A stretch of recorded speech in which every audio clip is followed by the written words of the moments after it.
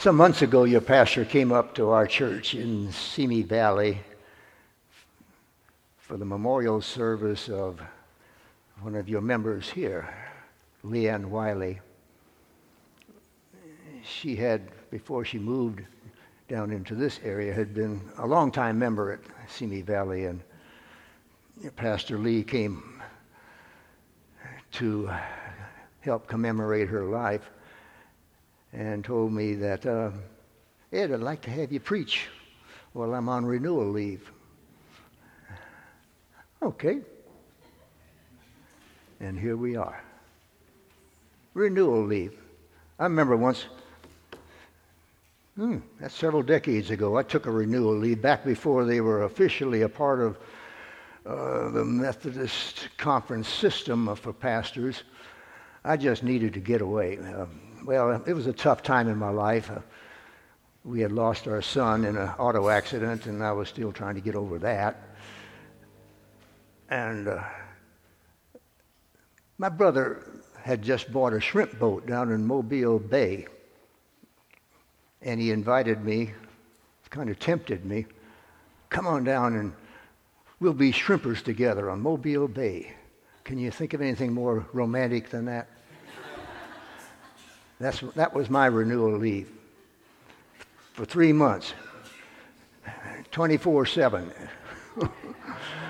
And there were times when he just felt like we aren't going to stop. We're just going to shrimp all night long, all day long, until I got the net messed up in the propeller, and that ended our shrimping until we could find a diver who could go down and dislodge a net out of the propeller of our shrimp boat. Well, you got me reminiscing, but I think that renewal leave, it really had an effective work on me and did what it was supposed to. It made me realize I really want to be a pastor. I don't think Lee has done anything quite like that for this period, but hope she'll come back just as renewed as I was from that shrimping experience of 3 months. I expect I'm probably the most senior preacher you've had for this whole renewal leave too. You can tell by my black robe that I'm from a very old school. Everybody's wearing white these days. But why would a retired preacher want to buy a new robe? So, here we are. And I was thinking, all summer long, I've been looking forward to this Sunday, September 9. But looking forward has different ways of, usually you think of it as in terms of great expectation. And I was, in a way, looking forward to coming here and seeing you folks and seeing old friends who live down the beach from you a ways but are here today to back me up. Thank you for coming. We got 3 of them sitting with my wife there. And to see an old friend from a former church, Donna Fontana. You sang in the choir back there in the receiver too, didn't you? And here she is still. So, in a way, I was looking forward, but the anticipation I had was more of a sense of anxiety. As in, what am I going to say to these people? Because you see, being an old retired pastor for 20 years now, I'm much more used to sitting out there than standing up here. And up until just a couple of weeks ago, I was still struggling with what to say. Then something happened. My brother died. My shrimp boat brother. It was the end of a long struggle with Alzheimer's, and it was also the end of an amazing life. Well, it's not my place to be eulogizing my brother here today. I cannot help but thinking about him and talking about him for a moment. For his was truly an amazing journey. I won't give you all the details. No. I'll just share with you some of the beginnings of his journey. After Mother died, he left high school and came back to Mississippi, to the Gulf Coast, which had been the family home. Lying about his age, he got a job working in the shipyard. I happened to be the student pastor in a little town of Goche across the river from our town of Pascagoula. And every Saturday night, we had a worship celebration for the youth of the town, sponsored by the Methodist and the Baptist young people. To my surprise, my brother wanted to come. But I soon learned his motives were to check out the girls. He quickly found one. It was a Romeo-Juliet experience. He found one and a Baptist, and I never saw him again in my church. And he became the youngest deacon of that Baptist church, youngest that they'd ever had. They soon had a child, and another, until they had 5 children before they were 21. At 24, an epidemic went through the community of infectious hepatitis, and it took her life within 2 days. At 24, my brother was a widow and the father of 5 small children. That's the beginning of this story. He lived to be 81, and last week, we and his 5 children, now grown, and with their spouses, of course they're grown, 8 grandchildren, 12 great-grandchildren, gathered back at that ancient cemetery, that ancient gravesite of his wife, the love of his life, and celebrated his life. So these days I've been kind of living with memories of ghosts of the past. Some of them have been tough, but so many have been empowering. The last rich memory about my brother happened when I was telling him goodbye about 3 years ago to come back to California. He was already in the grip of the disease, but still had some ability to speak and to move. And so with tears, I looked at him and said, "Brother, it's been quite a ride." And he met my gaze with tears in both of our eyes, responded, "It's been quite a ride."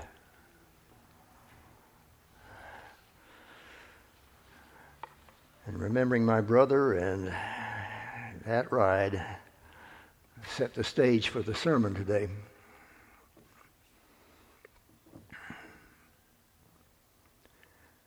We'll do some thinking about memory.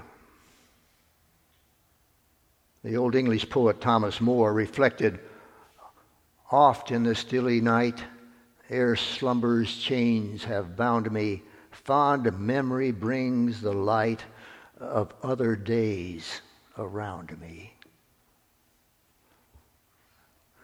I think one of the benefits of an active memory, whether it be the ghosts of the night or in the common light of shared story, is to help us progress forward on our own spiritual journey.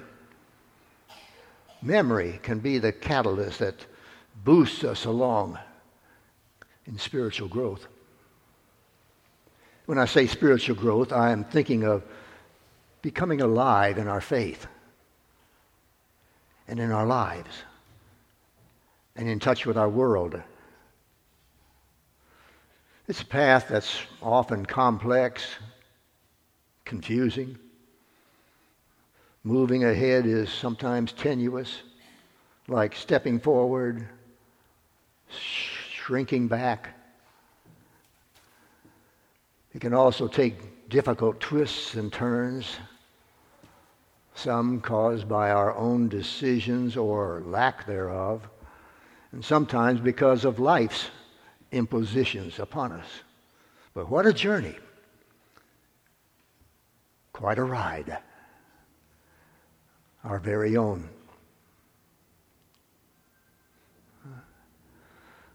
That lady in the salmon outfit there, my best supporter. I think about the ride we've had together for 61 years now. Tumultuous years, I'd have to say. Not been boring. Thick and thin, our life together has been one wondrous ride. And we're happy to still have each other. You know, I used to think that couples celebrating their 50th anniversary, wow, they're old.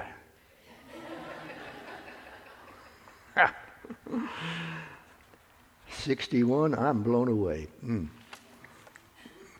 Paul, in his letter to the Philippians, chapter 3, verse 13, says, forgetting what lies behind and straining forward to what lies ahead. I wish Paul had not used that word, forgetting. I would rather think of it as saying grateful for what lies behind, or accepting of what lies behind, or growing from what lies behind. I press on. I press on.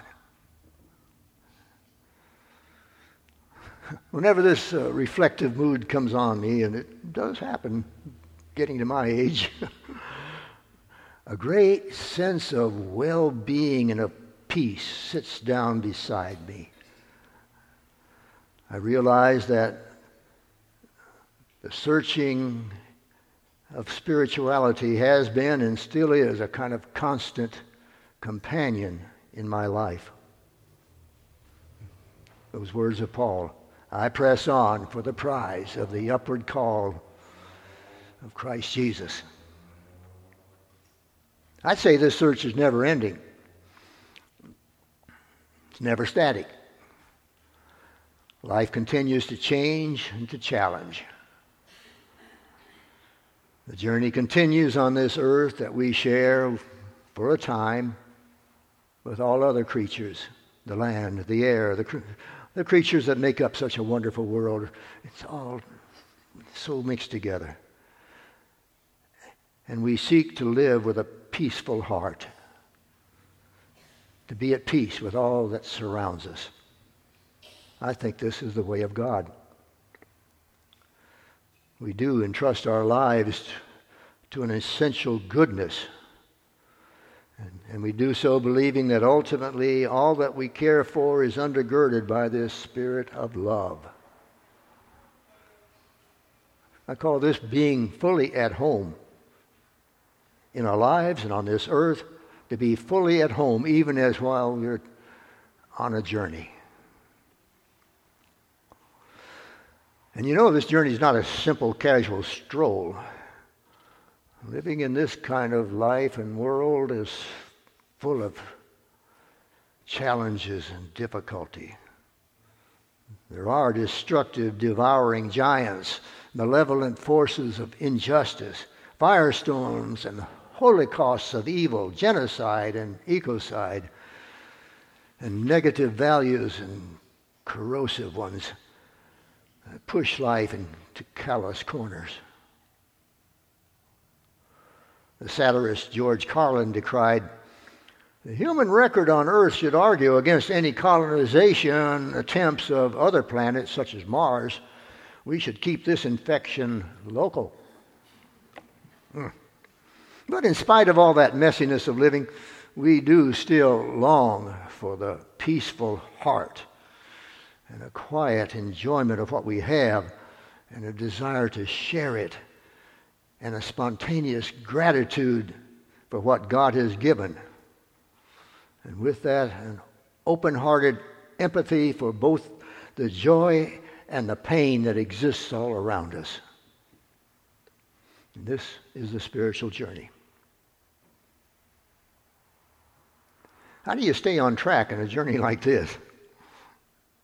I'm going to say it takes a dynamic tension between openness and resistance. Openness. Being open to the call of God. A call that can come in a still, small voice or a sounding trumpet. Being open can even mean having a sense of expectancy every Sunday morning in church. Coming believing that some movement of the Spirit may be at work today in me or in all of us. It's the openness that looks at a new day, at a new experience, with the belief that God has fresh gifts to share with us.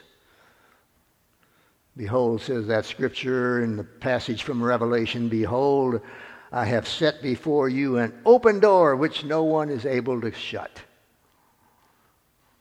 It takes an attitude of openness. As we Methodists say, open hearts, open minds, open doors. Conversely, it takes a spirit of resistance. Resist shutting that open door. Resist the isolating of oneself from possibilities. Resist giving up. Resist reactive, judgmental attitudes. Resist unkind ridicule and contempt. Reading through the familiar liturgy for the baptism of a child, the parents are asked, do you accept the freedom and power that God gives you to resist evil, resist injustice, resist oppression in whatever forms they present themselves? When I was a pastor, I had felt that language was rather negative. And I would sort of kind of rush through that question to the new parents. But I began to grow to see that that's a powerful expression of faith and a key to spiritual growth. We really got to do a whole lot of resisting. Ephesians 6 challenges the spiritual warriors to put on the whole armor of God, saying, our struggle is not against flesh and blood, but against the rulers, against the authorities, against the cosmic powers in this present darkness. Whew. That's pretty strong language. It's saying that resistance is a major battle. And boy, is history full of examples of it. There was such a time in my own personal experience in history that always stays close in my memory. We'd been married 5 years. We'd finished seminary. We went off to see the world in Europe. We came back to Mississippi. And we're living there in what now seemed very, very strange land to us, the segregated South. In the fall of 1962, riots and death struck the University of Mississippi over the entrance of James Meredith as the first black student. 62. In the weeks that followed, the only public voices heard in that land were the shouts of hate and the call of what they called interposition, to interpose the will of a united state, the state of Mississippi, against the United States of America. Interposition, they called it. Tried to give it a fancy, what sounded like a legal term. And that, too, was a voice of resistance, but of a kind that turns truth on its head. They said, interposition will bring victory. This is a speech before the state legislature. A victory, regardless of the cost in money, regardless of the cost in prestige, regardless of the cost in human life. That was Mississippi burning in 1962. That's negative resistance. But there was one strong voice of positive resistance, spoken and heard by one lone member of the state legislature from my hometown, Carl Wiesenberg. He said, the time has come for the many citizens who have been afraid to speak out for law and order to make themselves heard. Men will have to take a stand. Women who share the highest stake of all, the safety and welfare of our children, must make their influence felt in the home, the community, and at the polls. Those of you who remember that era remember the loudness of the voices, the negative voices of resistance. There were those, quiet though they were, who knew what the will of God was to be. It was just days later a statement was published, signed by 28 young white Methodist ministers of Mississippi. And the statement said in words that they believe all men are brothers with no discrimination because of race, color, or creed, that all are of infinite worth. They took a stand against the closing of the public schools. And it challenged the status quo, calling for repentance and for change wherever the behavior of men falls short of the standards of Jesus Christ. I was one of those. We called this statement Born of Conviction. It blew most of us clean out of Mississippi. And in hindsight, I am forever grateful. We felt it was time for some God-fearing resistance. That was 55 years ago. Mississippi is now a much different state. And the social climate has changed so dramatically. A few years ago, Martina and I went back to Mississippi for the 50th reunion and a celebration at the annual conference of that statement, the signing of it and the publishing of it. And they actually gave us a civil rights award. Whereas 55 years ago, the response was very different.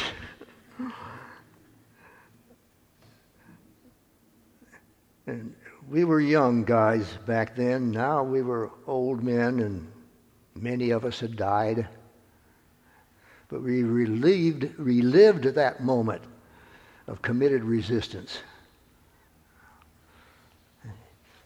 Being with us was a professor who was writing a book, now published, concerning that long ago event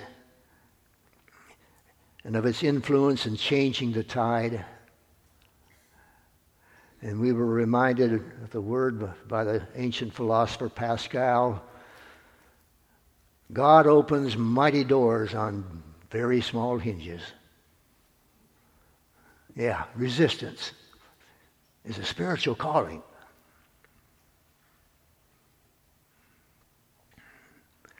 There's also a powerful personal effect gained from resistance. Sometimes in the midst of great pain or deep loss, one can have a sense of wonder about life. Have you felt that? something that brings a depth of fullness, that one is not overcome, but can overcome. And it's a deep mark of spiritual growth. I'll illustrate this point by a story of a Holocaust survivor named Sarah. She remembers and quotes, "Today, as I look back, I must note that no matter how utterly illogical it seems, those were indeed the best and most beautiful years of my life. Neither before nor since have I been capable of such profound and sincere faith, of such perfect unity with the universe. And this, despite the relentless death that surrounded us." Wow. How could she feel that way? Could it have been through her sure knowledge that she must resist the destructive forces impinging on her life, that a fierce will to live and to love and to embrace provides its own pure happiness?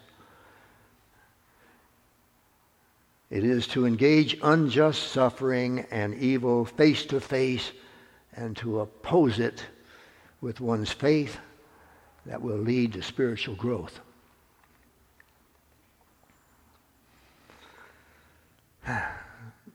Resistance, though, is not the end of the spiritual journey, only its defensive stance. You've got to have a good defense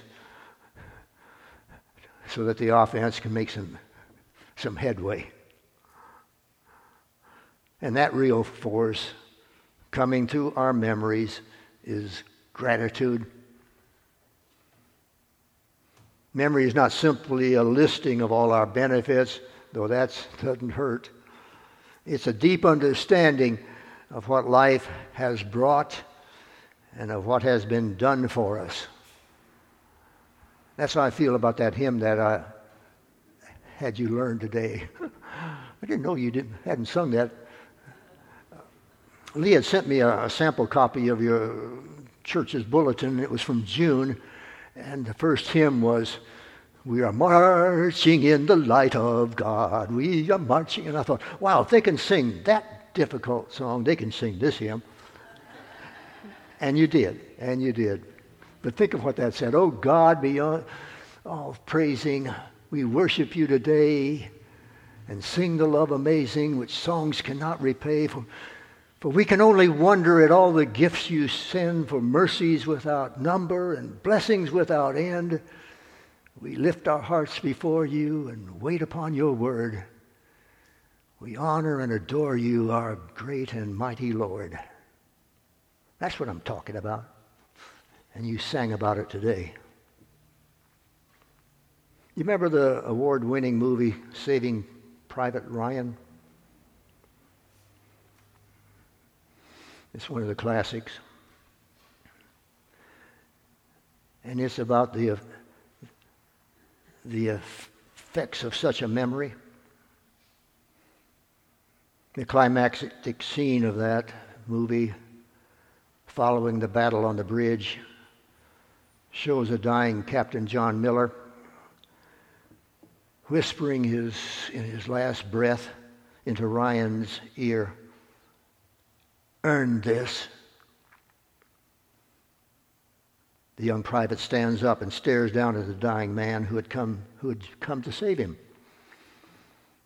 And as the camera focuses on young Private Ryan's face, his image, with all the artistic talent of modern photography, his image morphs into Ryan as a much older man, now staring down at the gravestone of Captain John Miller there in that U.S. cemetery overlooking Omaha Beach.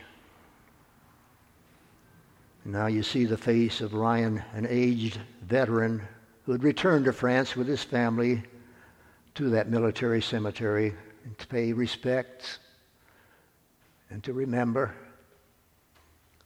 And with tears flooding his face, he speaks to that name on that marker, saying, every day of my life I remember what you said to me. I hope I've earned all that you did for me. I've tried to live a good life and to be a good man. You know, somewhere in that story is the message of what the spiritual journey is all about. Somewhere in our openness to God's grace revealed in Jesus Christ, somewhere in our resistance to the evils that threaten to destroy the goodness of this earth, and somewhere in our memories and in our gratitude for life, we will say to our Lord, every day I remember what you said to me and what you did for me, and I have tried and will keep trying to gratefully live a good life.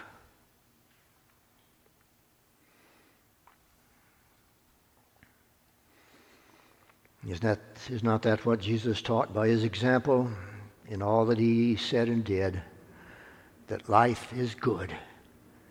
He believed it so much that in Gethsemane he could even say, nevertheless, not my will, but your will be done.